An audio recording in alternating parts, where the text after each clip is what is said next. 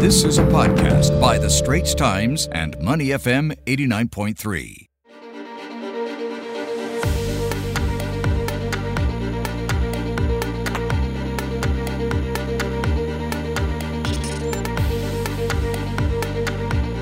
Money FM 89.3. Good morning. It's the Breakfast Huddle with Elliot Danker and Ryan Huang. It's time now to turn our attention to the United States. A couple of issues we're looking at. The first one being the likeliness of a recession on U.S. President Joe Biden's watch. Plus, Joe Biden plans to speak with his Chinese counterpart Xi Jinping and the country opening COVID-19 vaccine to younger children. Let's get some analysis on these headlines and a whole lot more from Steve Oken, Senior Advisor of McLarty Associates. Steve, good morning. How are you, my man? I'm good, and happy Juneteenth, which they're celebrating in the U.S. today. Yeah, Ryan and I were just talking about this morning. It's a convenient mashup, but yes, happy Juneteenth. All right, yes. The hot topic these days is the recession to stamp out inflation, which is going crazy. And this looks likely to happen during President Joe Biden's term. Now, a downturn by the start of 2024, and conveniently, that's the time where he's got to potentially run for a second term. Barely even on the radar just a few months ago. It's now close to a 3 in 4 probability. Let's talk about this likeliness and how it could affect his potential second term. Well, I mean, the administration is now coming out saying that we are not necessarily going to have a recession. Okay. They're trying to tamp down economic pessimism. There's things the administration can do beyond what the Fed is doing, which, of course, is raising interest rates. You could see gas tax holiday come in. You could see other ways of trying to ease the burden on high energy prices. There's the tariffs that are in place that can come down. Because you're right, Biden, it will get blamed if we are in a recession, and that will almost certainly kill his chances for a second term. So he's got time to address this, and that's what the administration is totally focused on right now. Yeah, overnight, of course, the Treasury Secretary Janet Yellen coming out, and as you mentioned, talking about how, yes, it's not at all imminent. She's optimistic it's possible to avoid it. A lot of people are expecting the combination of resilience in customer spending and jobs growth to keep the U.S. out of recession. Time will tell, I suppose. Steve, President Biden over the weekend has said that he was in the process of making up his mind on easing U.S. tariffs on China, and he plans to speak with Chinese President Xi Jinping soon.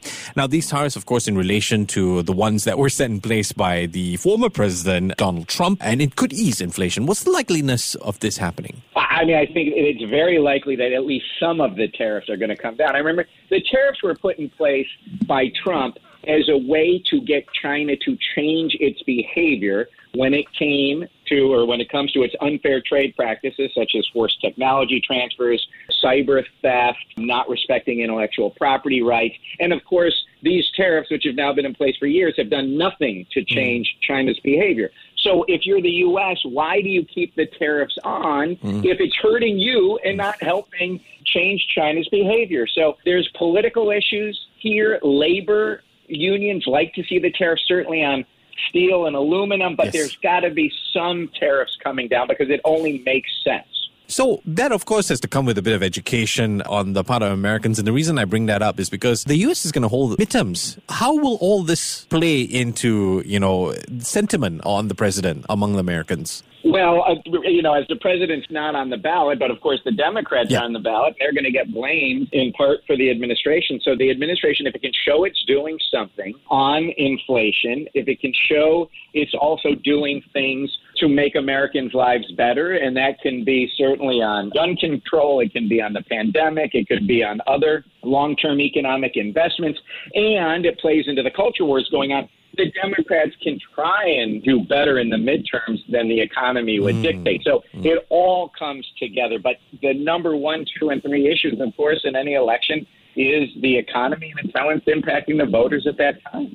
Yeah, okay, so then crystal ball time. How do you think the Democrats are going to fare? I mean, odds on Nevada turning red, perhaps? Well, Nevada turning red's interesting because then it all comes down to the specific candidates when you're talking about a Senate race. And so the senators have been blue in Nevada, but however, you've seen a shift away from the Democrats, especially amongst Latino voters lately, and Nevada has a very large Latino population. Yeah. So if that continues, they'll be in trouble. But look, the Supreme Court's going to be coming out with its abortion decision potentially in the next few weeks. Yeah. That could play into what happens in the Nevada Senate race, because you have a pro-choice Democrat against a pro-life Republican, and Nevada is a pro-choice state. Yeah, that abortion issue is such a hot topic. It'll be interesting to see how that goes. This podcast is available on our audio app. That's AWEDIO. Like us and rate us. And now, back to our podcast episode. On the line with me this morning is Steve Oken. He's the senior advisor for McLarty Associates, talking about a couple of headline issues out of the United States. Steve, there's this video, 2 U.S. citizens who went missing while fighting in Ukraine. So this was shown on Russian state television, I believe, on Friday last week, confirming that the men had been captured, and obviously that raised fears for their safety. What's the reaction been to this so far? And could the U.S. intervene to, rescue them or something? Well, I think the answer is that the same reaction you get anywhere. Look, if you want to go fight in Ukraine and enter yourself into a war zone, people will respect your decision, but Sure. You can't expect the government to come in and rescue you in the middle of an active war. And so as President Biden said, he's reiterating, Americans should not be going to Ukraine now. And that is, the key message. So, of course, the U.S. government is going to see what it can do to find out of where the U.S. citizens are, how they're doing. But it's very different than the situation that, Brittany Griner, the WNBA star, has, where she has been, falsely arrested, according to the United States. And they're going to do everything they can to get her out diplomatically, like they got the U.S. Marine out who'd been arrested, the former U.S. Marine who'd been arrested in Russia. But I think the Americans will look at those two situations very differently. And it's one thing if you're taken hostage. It's another thing if you put yourself independently into a war zone. Yeah, fair point. point. You feel bad, but what can you do? Yeah, fair point. Another interesting topic is, so the U.S. Centers for Disease Control and Prevention, over the weekend they were speaking and they recommended COVID-19 vaccines for children as young as 6 months old. So they're going to allow some kind of a nationwide rollout, I believe, sometime this week. I want to know how people have received this news, and it seems that this has taken quite a while to get done. Will it be very significant? Well, hopefully it'll be significant, but there's a lot of confusion, and part of this is because it's so much more difficult to figure out what is the dosage you should be giving an infant. And so, for example, the Pfizer shots are at 3 micrograms, which is 1/10 the level of what adults receive. Pfizer, you have to get 3 shots. Moderna, you get 2 shots for the infants. And then a lot of people have this false sense of security. Well, we've already gotten it. The worst of it's over. We don't need the vaccines anymore. And so you're seeing a lot less of a take-up than you'd hope to see. So hopefully the education will come out about why, infants should have the shots. There's been more than 200 6 months to 5 years old who died from COVID in the United States. And so it's not an insignificant number, but it's taken a long time, and you were going to lose on confusion if you came out early, or you've got confusion now, even though you've done a lot more studying. Yeah, I know for sure. I mean, that's my personal observation when I was in Europe for about a month, that sense of complacency.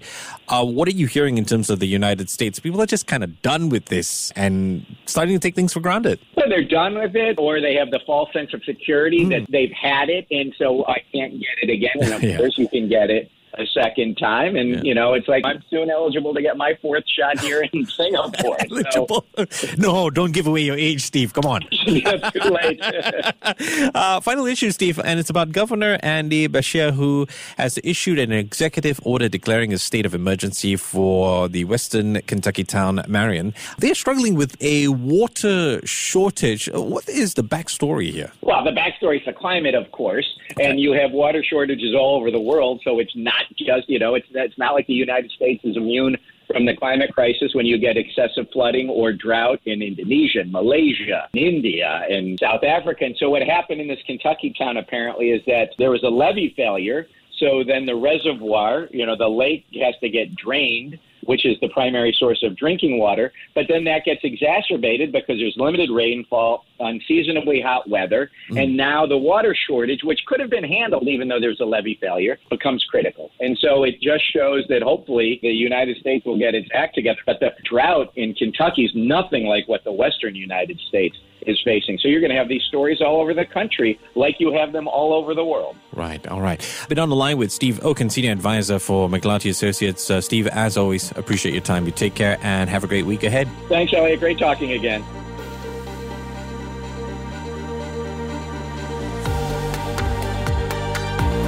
The Asian Insider Podcast channel is also available on Apple Podcasts, Spotify, Google Podcasts, and our audio app. That's AWEDIO. Like us and rate us.